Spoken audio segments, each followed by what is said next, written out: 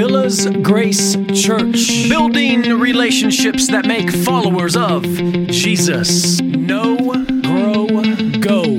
To know Him, to grow in Him, to go with Him. It's good to be up here as we continue our series in the book of Hebrews entitled Jesus, the Perfect Priest, the Superior Sacrifice. Last week, Pastor Matt preached a sermon, Faith Over the World, where we learned about those in the Hebrews Hall of Faith through chapter 11, those that did great and wonderful things for God. Can you bring that down just a little? We learned that God's faithful people look beyond this world for their reward, not in this lifetime. Without further ado, let's pray. Dear Father in heaven, Lord, we love you and we praise you because you are the giver of all good things. Lord, we just want to hear your truth this morning because we came to worship you in truth. So, Lord, just let us hear from you this morning. In Jesus' name we pray, amen. Now, some of you might recognize this gentleman on the TV, and some of you might love him, or some of you might hate him. For those that have no idea who this is Tom Brady. Tom Brady, love him or hate him, it's hard to deny that he is one of the best quarterbacks that ever played the game. In fact, Tom Brady has been doing this for 22 seasons. We're not sure if he's actually retired like he said this year, but it's looking like he is retired, but then he's not retired, and then he is retired. But think about that, 22 years playing an NFL quarterback position. The lifespan of most NFL quarterbacks is 3.5 years. Think about that, 22 years. In those 22 seasons, he had 10 Super Bowl appearances, with which he won 7 of those 10. If you see the one on his right-hand ring finger, the one with the Bucks on it, that's probably the only one he should throw the rest of those away. I mean, because that's the best one. But anyways, that's just me. He won 7 championships in 10 appearances in the Super Bowl. That's unbelievable. He was, out of those 10 appearances in the Super Bowl, he was 5-time Super Bowl most valuable player. He also took the overall most valuable player of the league 3 years out of those 22 seasons. So, love him or hate him, it's hard to argue that he is not one of the greatest quarterbacks that ever played the game. So how exactly did this guy compete at such a high level for so long? Well, some people would say, well, it's just great genetics, which that could be true. He probably, was blessed with some, the ability to throw a football 65, 70 yards. I can't do that. So obviously genetics plays a key to that. But Tom Brady would tell you it's his love for the game. It's his love for the game that fueled this insane, and I'm going to talk about it here in a second, dieting that he did. I mean, the guy probably didn't see a donut for 22 years. And his training programs that he put himself through is what allowed him to be at the top of his game for 22 seasons. That Buccaneers ring that he won was in his 21st season. Normal eating day for Tom Brady, well, like I said, you're not going to see any bread, pasta, cereal, pastries, or wheat flour-based foods. This is what it looks like for him. Breakfast, a smoothie with berries, nuts, bananas, seeds, and oh, by the way, lots of water with his TB12 electrolytes in it because he sells those as well. His morning snack would be a post-workout protein shake. So after his morning workout, protein. Lunch, he follows a 20-80 variable, meaning 20% is going to be protein with like a lean meat, and 80% is going to be vegetables. Snack after that is another protein shake, but check this out.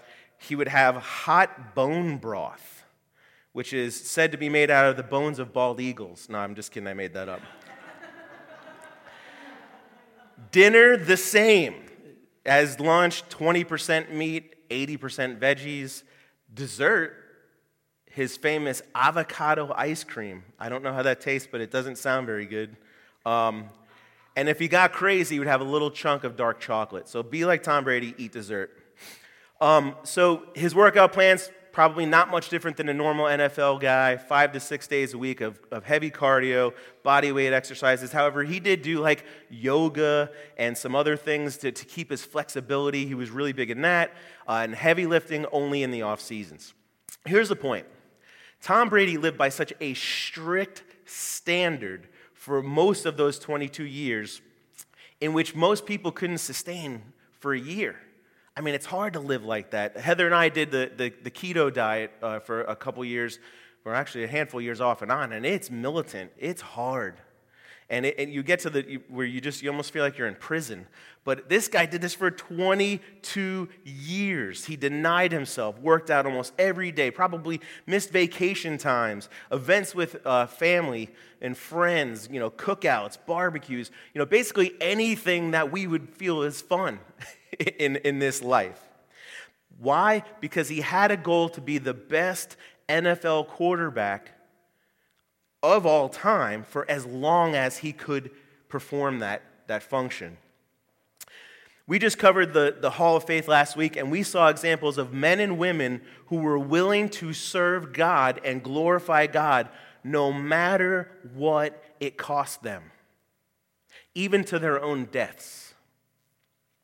Their level of commitment to God and to their faith in Him caused them to do great and wonderful things for the kingdom. The difference between them and Tom Brady is a big difference, though. You see, he did it for the temporal. He did it for the temporal thing. And I'm not knocking him, and I give him his props for all he did, but all those rings one day are going to be meaningless. In fact, there's someone sitting in here that are like, I don't even know who Tom Brady is, and I don't even care. But this is something that he dedicated his whole life to. Those in the Hebrew Hall of Faith that we just learned about, they dedicated their lives to the eternal, not the temporal. I'm telling you, as amazing as his career was, there's some people that don't even like football. I don't get them, but it's true.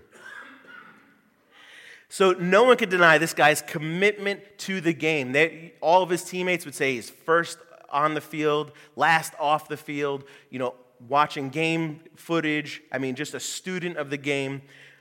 And it started to make me think, imagine, church, what the church would look like. Not just our church, but the church, the global Christian church. What would the church look like if we were all as committed to the kingdom of God as Tom Brady was to football? Think about that. That's exactly why the title of today's sermon is Committed to the Faith. Committed to the faith. As we just heard about and read last week, the writer of Hebrews gives a short list of some really great examples of faith in the Hall of Faith and how they were willing to endure anything and sacrifice everything just to glorify God and to further His kingdom. Let's get into our text this morning. We're going to be starting chapter 12, first 3 verses. Read along or follow along on the screen as I read. Therefore, since we are surrounded by so great a cloud of witnesses, let us also lay aside every weight and sin which clings so closely.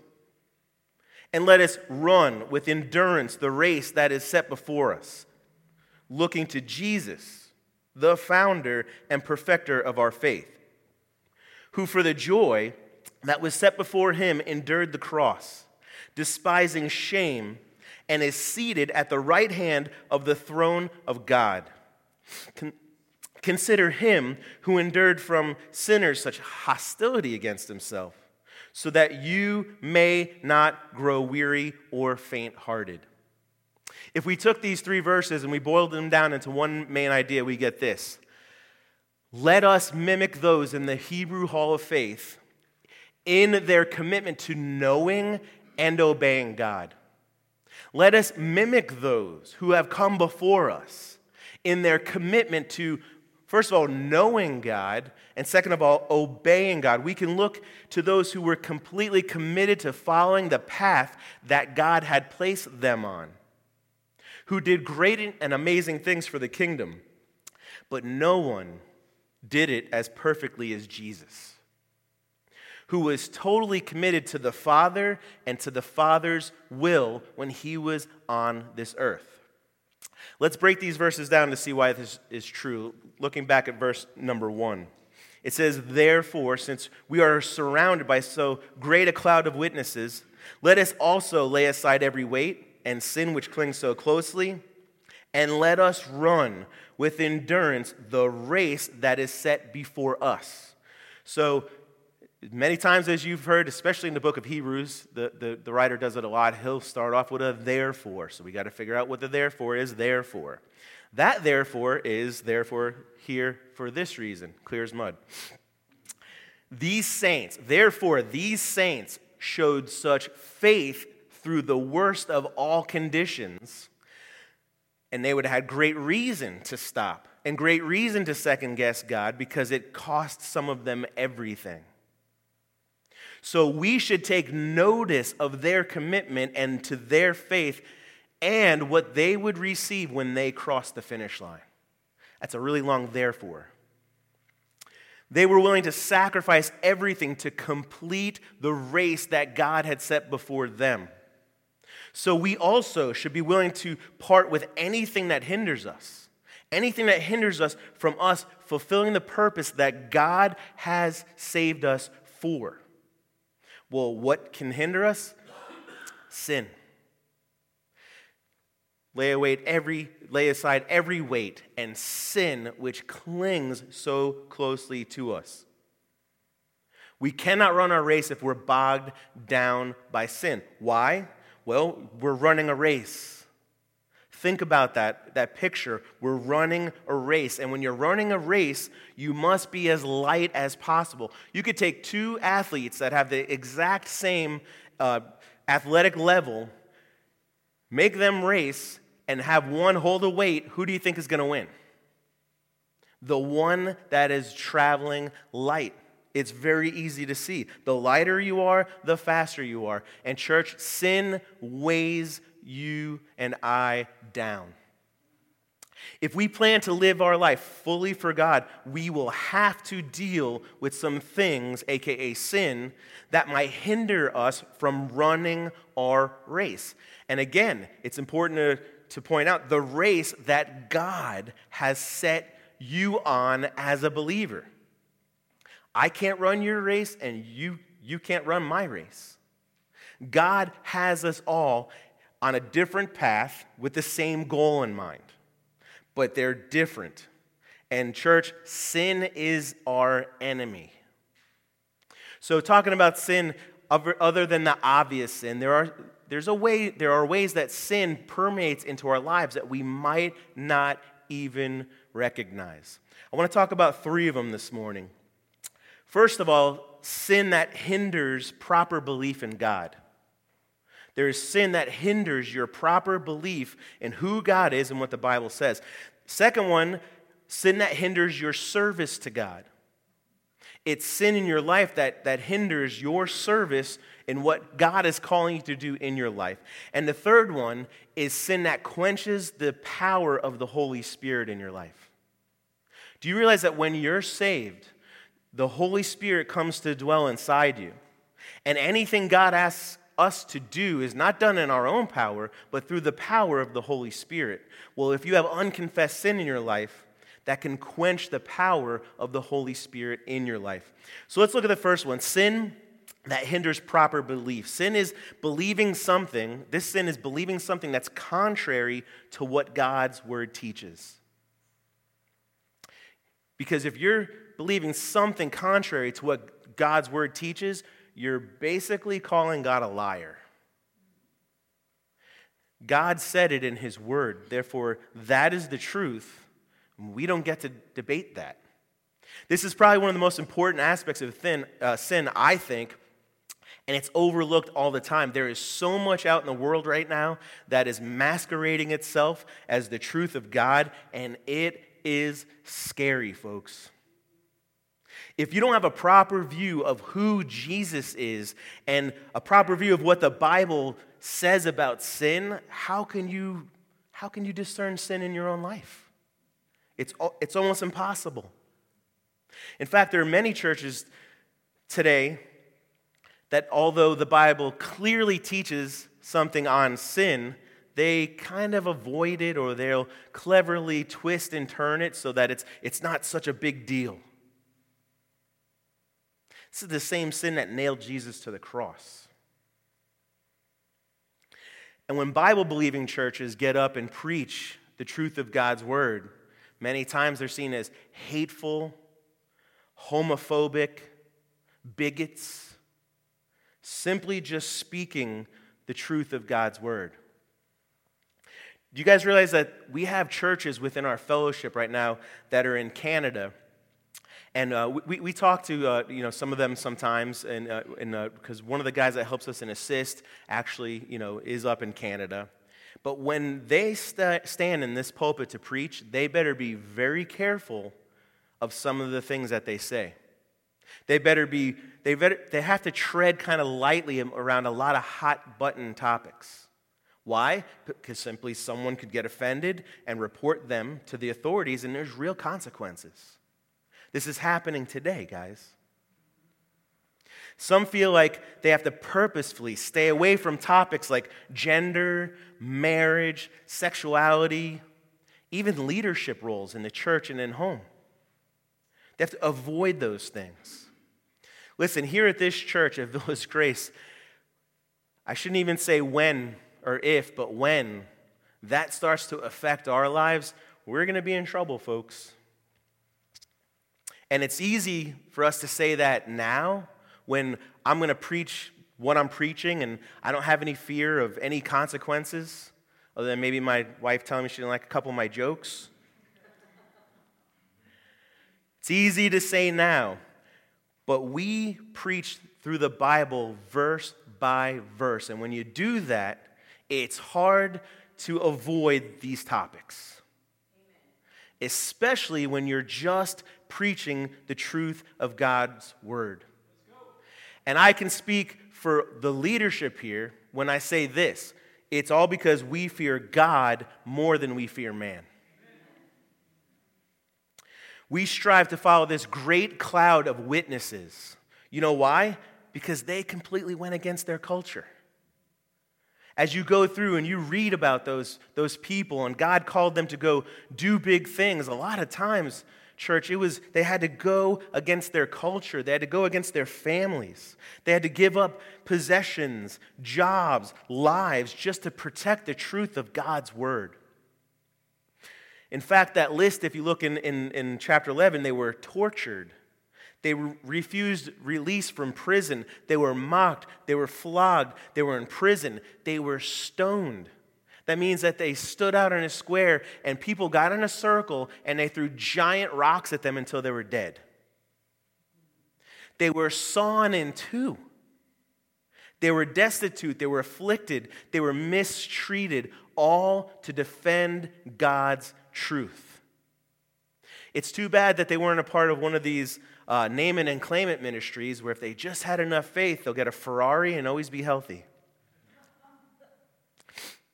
I wonder what one of these people would think if they heard a sermon about that today. I think someone might stand up and go, really? Because I was sawn in two. Guess I didn't have enough faith. So first of all, we must avoid the sin of misbelief. The second one is sin that can hinder service to God. Sin will always affect your service to God. When we're living a life bogged down in sin, we're not going to be in tune with God. We're not going to be able to hear God. We're not going to be able to understand what it is that He's calling us to do in our race. And when this happens, it's really easy to point out. Why? Because serving God will start to become secondary to everything else in your life. It just starts to become secondary. Even church will become a burden. It's just the sin of I'm just too busy. I often hear people say stuff like this: I'm struggling to find a church and to plug into a church and even make it there every week. But you know what? But I do good things for people throughout the week. You know, I'm still God's child, and I'm out there and I'm making things happen. You know what? Church is not the only place where you can serve God, and you should be serving God outside these doors, because the church is not a place, it's a people. But your main service to God should come through this place. This should be your main place where you plug in and you serve God. Why in the world would God bring us all together, gift us all differently, give us a job to do if He didn't want us to work as a team? What's sad is that it would be like if we were a football team. We'll stay with that theme, and Pastor Matt's our quarterback, and other leadership maybe running backs, and you guys are the blockers, and we have a game plan on Sunday, and we come and we're ready and we're like, go team. But then some don't show up. Some show up, they're not prepared. When it's game time, people are completely unprepared to fulfill their roles. And here's the thing, church: there are no small roles. You might think, I just do something really small, and, if I don't show up Sunday, no one's going to care. We need everybody. Every church that is trying to accomplish what God is calling them to do needs the body of Christ. That is the church. Do not let sin keep you sidelined. The third one is sin that quenches the Holy Spirit's power in our lives. When we have unconfessed sin, it quenches the Holy Spirit, the power in our lives. And listen, it's not about earning or losing salvation. We don't try to check boxes and say, well, I don't do all these things, so I'm a great Christian, and I do all these things, so I'm a great Christian. It's about keeping a short sin account. It's being able to repent and be forgiven and being cleansed and be healed of sin in your life, so that God can use you the way He wants to use you. Some people wonder, why is my prayer life not so great? Why is my reading the Word of God so fruitless? Why? You might need to repent, be forgiven, and be restored. I have to do it daily. Brings us to our first point this morning. While we can never be perfect, because there was only one that was perfect, we cannot effectively run our race weighed down by sin. We just simply cannot. And it's not about being perfect enough to earn God's love. Listen, when I was an unrepentant sinner and didn't give a care in the world to what God thinks, Jesus died for me. He's already proved His love to me. It's about being able to hear the Word of God and receiving His power to carry out His work. That is why we're on this planet. We cannot be champions of faith unless we are fully committed to His way. As we talked about Tom Brady, he was so committed to his role as quarterback, it completely changed the landscape of his entire life, his day-to-day life, for almost 22 years. He spent training the best way he knew how, eating the most extremely strict diet because he thought it would give him his best chance to compete, missing time with family and friends, probably vacations, holidays, all to obtain the highest prize in his mind, right? I'm ashamed to admit to you guys this morning, there are many days where I am not as committed to God's kingdom as Tom Brady was to football. Lord, please forgive me for that. And it reminds us of our main idea. Let us mimic those in the Hebrew Hall of Faith in their commitment to knowing and obeying God. You see, that is the key. That is how we stay on task. Go into verses 2 and 3. See, we can look at these Old Testament Hall of Famers and all the great things they did who lived by faith, but most importantly, As it starts out in verse 2, we are to be looking to Jesus. Why? Because he is the focus of our faith. Looking to Jesus, the founder and perfecter of our faith, who for the joy that was set before him endured the cross, despising the shame, and is seated at the right hand of the throne of God. Consider him who endured from sinners such hostility against himself, so that you may not grow weary or faint-hearted. So we look to those who came before us, but especially Jesus. Why? Because he is the founder and perfecter of our faith. He is the founder of our faith because without his work on the cross, we wouldn't have a faith. We could not have faith in Jesus, in the person and works of Jesus, if he wasn't who he was and did what he did. Therefore, he is the founder of our faith. But he doesn't just leave us there. He's the perfecter of our faith. Simply meaning, as we follow him, he makes us more like him. That's it. It's no big secret. We follow the example of Jesus, and as we do that, he makes us more like him. Jesus' example is living a holy life. Like I said, he was the only one that's perfect. But that is our target. We strive to live holy like Jesus. We strive to be obedient to God the Father like Jesus. Every time you hear him in the Gospels, when he's talking, he's like, if it's my Father's will. Or Jesus slipped away to pray to the Father. Jesus said stuff like, I don't know the time, but my Father in heaven does. He always followed the will of his Father. He endured hostility for no reason. He endured violence for no reason. He endured shame and eventually death on the cross for no reason. This was the race God had set before him and which he graciously accepted. He did it not only to pay for our sins, but so that he could show us as the greatest example to those who call themselves Christ followers, which is us.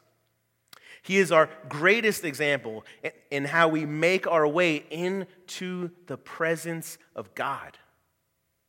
Listen, church, you want to be your best you now? Look at point number 2.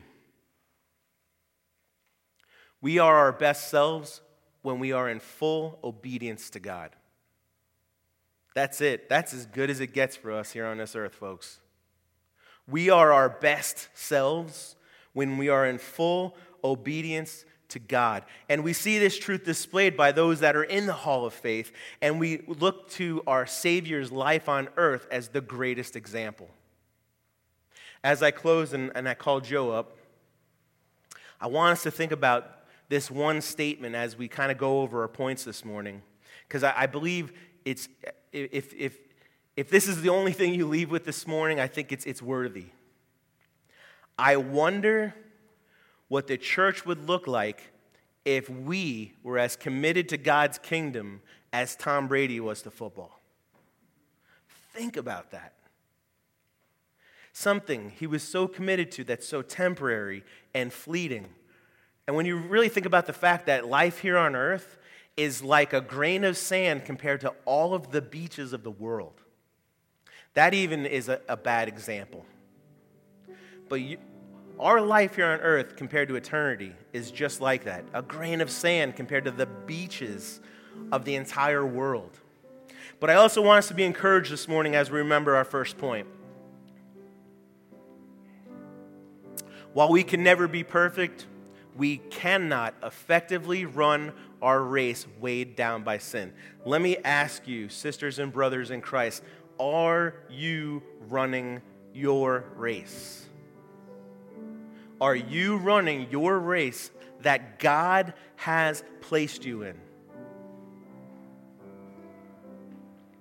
Life is not a spectator sport, especially the Christian life. Nowhere in the Bible will you see God say, I have saved this person, and now I'm going to put them on a shelf over here until I come back. You don't see that anywhere. And what's great is Jesus has done the work for us. He's done the work to free us from the sin that weighs us down, Church, it's not about working harder. It's about believing more that if we keep our eyes on the prize, which is glorifying God, Jesus will help us run the race that he has set before us. Here's something that you need to know. Do you know that God, if he calls you to do something, he is completely willing to empower you and equip you to carry it out? God will never ask you to do something that he's not willing to equip you and to empower you to endure. It might be getting stoned to death. Apparently, I just died.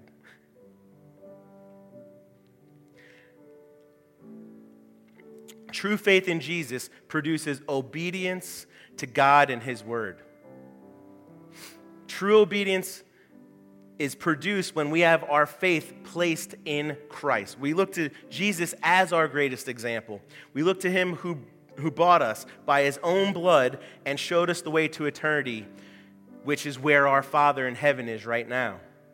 We not only have Jesus to look as our example, but also those who came before us.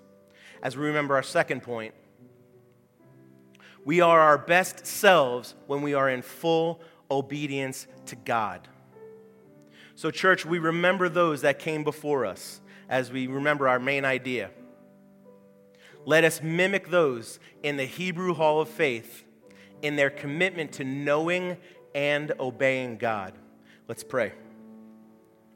Dear Father, thank you that we have your Son to follow as the greatest example of how a Christian should approach this life. But Lord, also thank you that we can look to many people who are human just like us, who you also give us as great examples of how we should run our race. Father, help us lay aside those things that hinder us from doing well. And we pray this in Jesus' name. Amen. Thank you for joining us today. For more information, look us up on our website, www.villasgrace.com, or drop us a line via email, connect@villasgrace.com.